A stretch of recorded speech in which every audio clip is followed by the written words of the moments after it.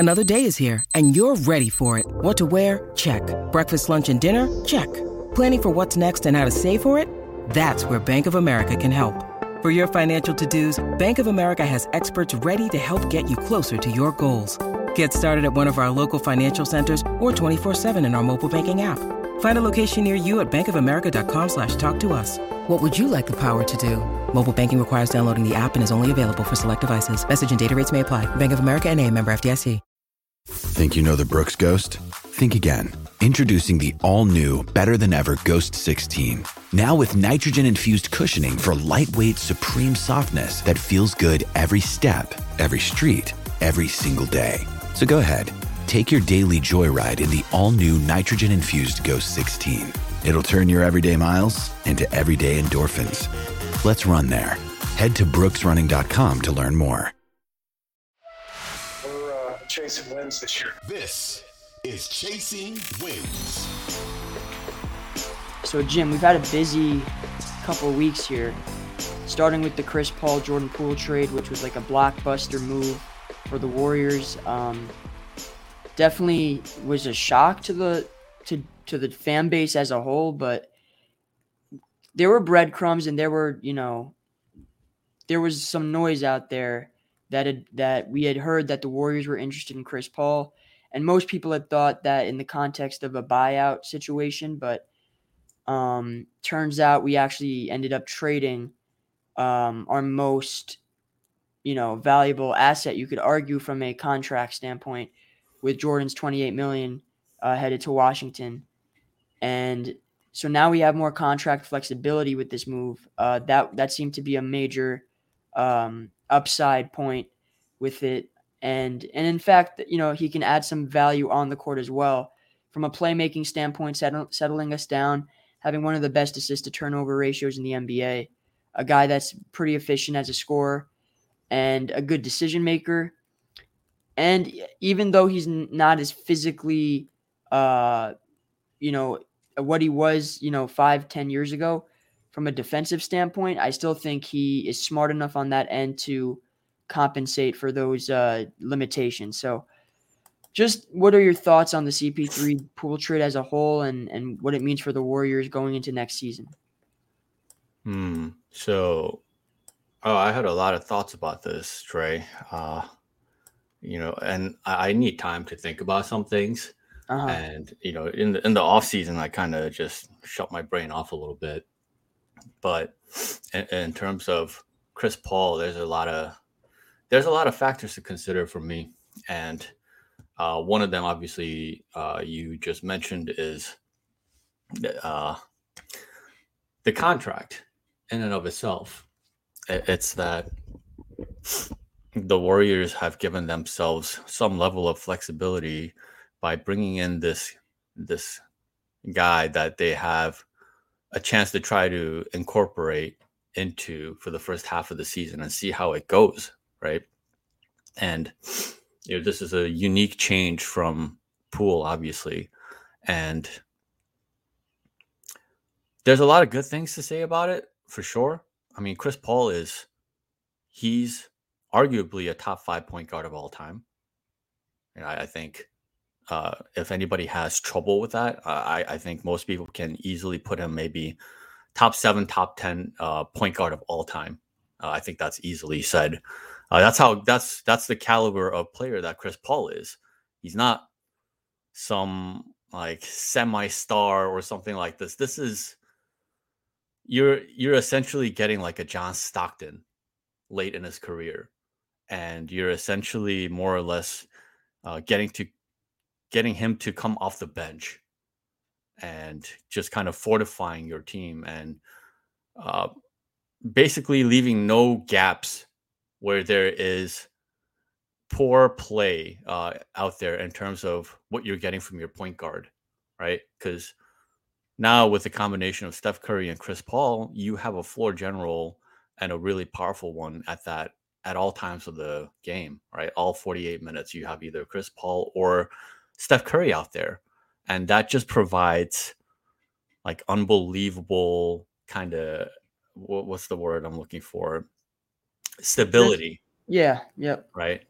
And I like that a lot. Obviously, we've talked about issues of size. That's been, this past season, it's been all about the Warriors playing 3-guard lineups, 4-guard lineups, just playing too small, defensively unreliable from a size standpoint, right? So that, I, for certain matchups, that could be a potential issue. But for the most part, I think we're going to see a lot of stability. So it's an interesting situation because if it doesn't work out for whatever reason, if Chris Paul doesn't want to come off the bench and if he needs to, because obviously, right? I mean, we're expecting that to happen. Whereas we've also seen kind of reports saying that he's going to start, or the notion is that they want him in the starting lineup somehow. And you can see the complication in that, right? You sit Looney, you go small the entire season, and that's a lot of wear and tear. Playing small all season long. We've seen the different repercussions of that from different teams as well. Even the Heat, right? They went kind of small all the way, and that wasn't good enough, right? And so we'll see how it goes with that. Again, I think there's a lot more positives with CP. You can move him if you need to for a piece that may fit better at the halfway mark if it doesn't work out. But the Warriors have made a lot of moves, right? I think so far in the offseason. I mean, they got 2-3 more moves left in terms of free agency stuff to fill out the roster, right? But again, I think we have a lot to see still in terms of who's gonna round out the roster. But yeah, I mean, I want to kind of go down the route of what they're doing overall in terms of what Mike Dunleavy's doing. But before I do that, what did you think when they got CP? So I think we were getting a guy that we know who's gone head to head, who's battled us for years. Obviously, with the Houston Rockets, back in 18-19. You can go all the way back a decade with the Clippers in 2014. And even before then, him and Steph have had a really close relationship, North Carolina connections, even off the court, they've, had their, or Chris has taken Steph under his wing. And Steph has always felt a certain type of way about CP3 and from a competitive standpoint, and it's healthy. And CP3's felt the same way where, in 2015, you could kind of see and sense the shift in, who the best point guard in the NBA is, from a more demonstrative standpoint, right? It was arguable in 14, right? CP3 and they beat the Warriors in 7 games, but I think in 2015 when Steph won that MVP and had that championship run, obviously the infamous, double behind the back move on the baseline that dropped them. Things like that. You could just see the passing of the torch, and then from that point forward, he didn't look back. But then you move on to 2018, 2019, and CP3 goes to the Rockets, and that's probably the one team that was the most threatening to the Warriors in the West out of all their years, maybe outside of the Thunder in 2016, but that team was led by CP3 and Harden. And CP3, I believe that what the numbers will tell you is the Rockets were actually a better team when CP3 was on the court and Harden was off than when Harden was on and CP3 was off. You look at CP3's advanced numbers and this guy is a walking positive. Any situation, whether it's with the Thunder, the Rockets, the Clippers, the Hornets, or the Suns, and I may be missing a team or two, but those were the primary teams that I could think of. And he's always been a positive, whether he's played with young teams, older teams, veteran teams, championship teams, contenders, fringe playoff teams. This is a guy that will elevate your team regardless of the role he's in.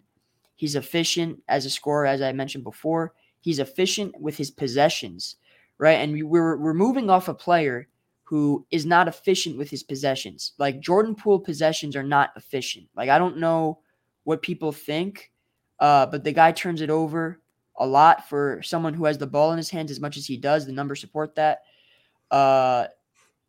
He's not an efficient scorer. Like I think Poole shot 43 from the field, 33 from three, and like high 80s from the line, which is, free throw percentage is good, but like from, as a scorer, in the paint, he's solid, but everywhere else, I mean, you just see blue, like it's just cold charts.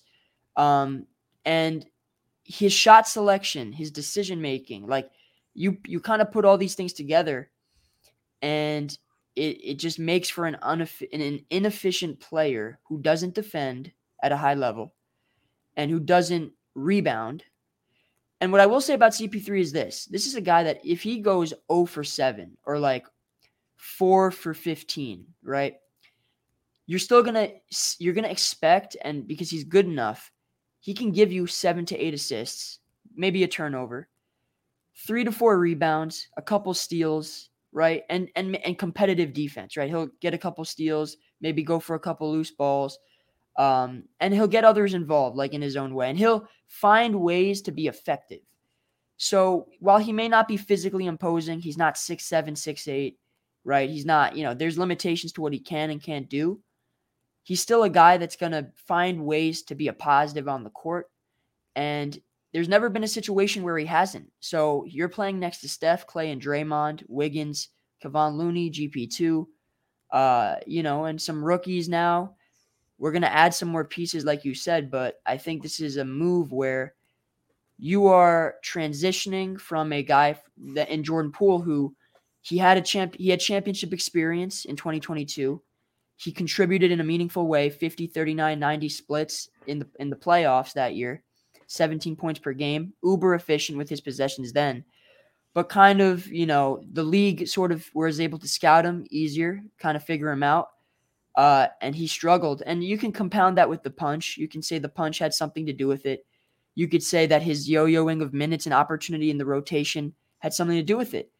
But if that's the case, then Chris Paul, if he has to deal with those same issues in that same deck of cards, I would expect him to handle it with much more grace, because he has more experience and he has more, pedigree, and he has more the ability to adjust. I think he's just much better.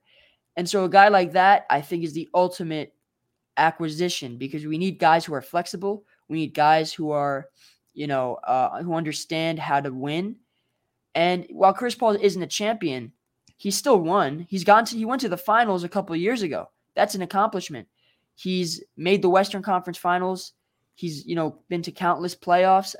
He's been plagued by injuries himself or his team, but at the end of the day, he's by no means he's a guy that's flamed out every season. Like, he is a guy that's made it far enough to where you can say his teams are good and competitive, but he's just never been able to get over the hump.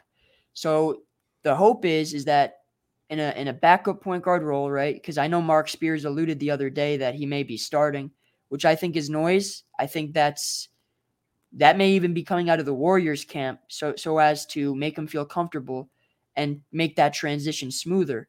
But I ultimately think he'll be coming off the bench, because I don't believe it is a viable option for Steph, Clay, and CP3 to start from a positional standpoint based on what we demand, right, from a rebounding, defensive, and hierarchy standpoint. So, I think it's an upgrade in many ways, maybe a downgrade in others, but we won't know, what this move means until we round out the rest of the roster. And I will say this last point. If we do end up keeping Kuminga and Moody, I expect CP3 to elevate them in a way that maybe not to the degree, but in a sense where what he was able to do in Phoenix with Mikal Bridges and Cam Johnson. But the stipulation there is on Steve Kerr to actually adjust and implement sets and, just overall adjustments that cater to their skill sets. because Kuminga and CP3 should not be playing in motion offense. They should be running pick and roll. Moses Moody I view as a Cam Johnson light, a guy that can catch and shoot, maybe put the ball on the floor a little bit, play off of CP3 in simpler actions. So I think there's potential there, but assuming we keep them, which I don't know is necessarily going to be the case, but I do think he can elevate our younger core off the bench. But hopefully we do end up, upgrading so we don't have to depend on their development to contend, in a meaningful way down the line. Yeah. I mean, I'm still working with the assumption that they're both gone. Kuminga and Right. Moody are both gone because they're kids. It's been told that they are unhappy. They've taken actions that have shown that they are unhappy during the playoffs and when the playoffs ended. I think Moody unfollowed the Warriors social media or something like that. Obviously, we heard all the noise about Kuminga demanding more playing time, moving forward with a clearer role or else. So, I mean, that's just headache that the Warriors just don't need anymore. They just went through an entire season of all this drama that just doesn't need to be there anymore now that we've seen what's what. And yeah, you look at the changes that Dunleavy has made so far, and it's very interesting. And I feel like it's also like a stark contrast from what they've done to this point.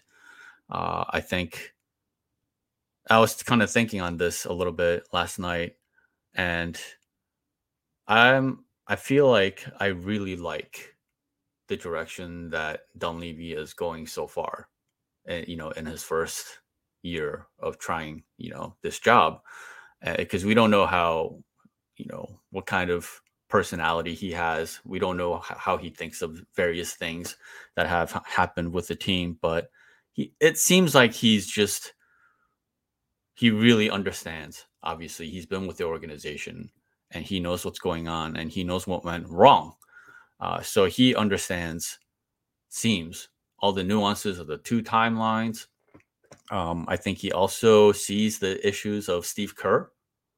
And it's interesting to see Dunleavy kind of fill out this roster and giving Steve Kerr these super efficient players, guys that don't turn the ball over, guys that are just more solid, but guys that are used to playing different types of, basketball, different types of system. Chris Paul is not a motion guy. He's, that's probably the biggest adjustment that we're going to see. Who's going to adjust? Is it Steve Kerr that's going to change his system up and cater to, a Chris Paul?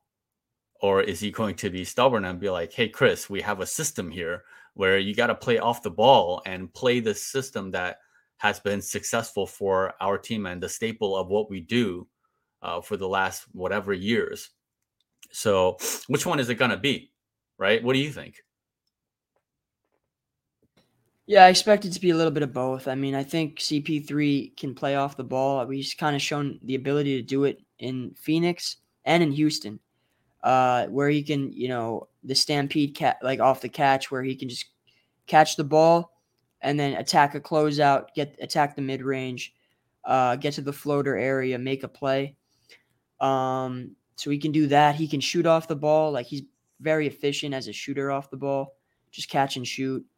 Those are a couple things, but obviously I don't expect him to be a movement shooter, coming off screens and stuff. Maybe he'll set some misdirection screens and slips and stuff to where he can get others involved. But I think ultimately we're just going to see an adjustment from both. I think we expect Kerr to run more pick and roll, kind of like what he did with Jordan, though. Jordan wasn't necessarily running only motion. He was running more isolation, downhill stuff, kind of playing to his strengths a little bit. But Steve isn't ever going to abandon the motion as a whole. So I think you're going to see CP3 try to set the table for Clay and maybe for some others from a motion standpoint, but also get involved with his own strengths, whether it be pick and roll and other, kind of isolation switches. CP3 loves to attack switches. That's one of his biggest strengths is like when he has a big on him, just get to that mid range, burn the clock down, and we need guys that can do that. Jordan was actually, I mean, from what I remember and the film that I could point to, like he was relatively inefficient when it came to punishing mismatches. Like he let Sabonis off the hook more than he should have, right? He would settle for like long 30-footers or, you know, even against like a guy like Wenyen Gabriel who like played a little bit in the Lakers series. You know, he just wouldn't take these like more calculated shots, more intentional shots. I feel like CP3 is a guy that will kind of reset, bring the ball out, get into his move, get to the mid-range or, you know, in the paint, try to, you know, make something happen. And I think Steve is going to adjust to CP3 because Steve is a guy that believes in the veteranship, like the veterans, the ability to, you know, put the ball in a guy's hands and say, make the right decision. So I think he trusts his skill set and he'll adjust accordingly. And I think CP3 understands that the Warriors have concepts that they have and their bread and butter. So he has to also cater and fill in those needs as well, as a point guard off the bench, kind of what Dante did as well, where he kind of adjusted and, you know, set the table for guys like Clay, set the table for guys like Poole. So yeah, what are your thoughts on that? And then we'll move on to our next topic. When you need mealtime inspiration, it's worth shopping Kroger, where you'll find over 30,000 mouth-watering choices that excite your inner foodie. And no matter what tasty choice you make, you'll enjoy our everyday low prices, plus extra ways to save, like digital coupons worth over $600 each week. You can also save up to $1 off per gallon at the pump with fuel points. More savings and more inspiring flavors make shopping Kroger worth it every time. Kroger, fresh for everyone. Fuel restrictions apply.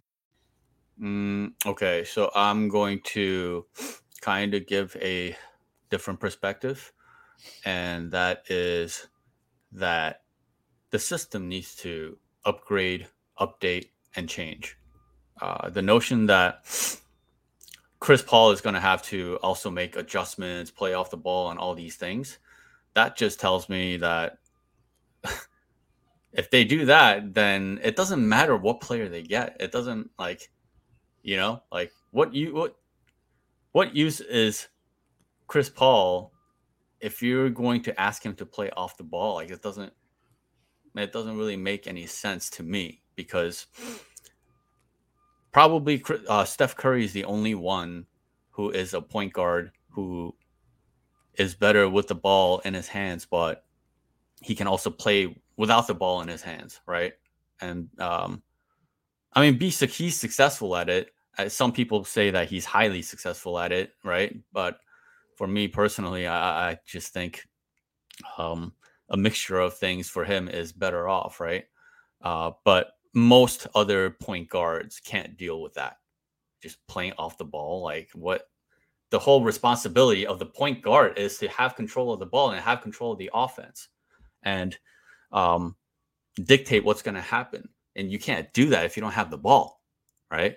And Chris Paul, we talk about he's been successful everywhere he's been. He's had the ball in every situation that he's been in. He might have been sparsely off the ball here and there, like if he's with James Harden and James Harden is ISOing, right? But these are not the types of players the Warriors really have anyway. So there's really, how much is Chris Paul? $35 million player, right? You don't bring a guy in like that and ask him to play off the ball. It's like you're limiting the effectiveness of who Chris Paul is. So this is, again, I mentioned Dunleavy and the way he's built the roster so far, because, the Warriors have been leading the league in turnovers for a number of years now. They're a very inefficient team. And I guess, their system is kind of built that way. And they've had some players that are kind of, turnover prone and effective from a point guard playing standpoint. But then you get Chris Paul, possibly one of the most efficient guys ever in the league, period. Yep. And then you pick up Corey Joseph, who's also, he takes care of the ball. He's a professional. He's a guy who's been in the league for a long time, who knows how to fill the gaps if he needs to, fill in and start for whatever reason. He can do that for you, and he can provide just steady NBA minutes, right? And that's something.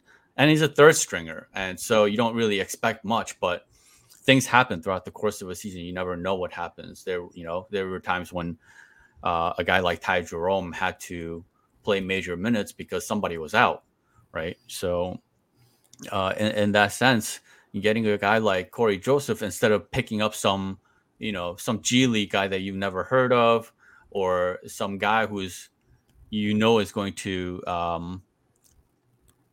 kind of not give you the most stability. Whereas now I feel like Dunleavy is kind of bringing in experienced people across the board, whether they get to play or not, right?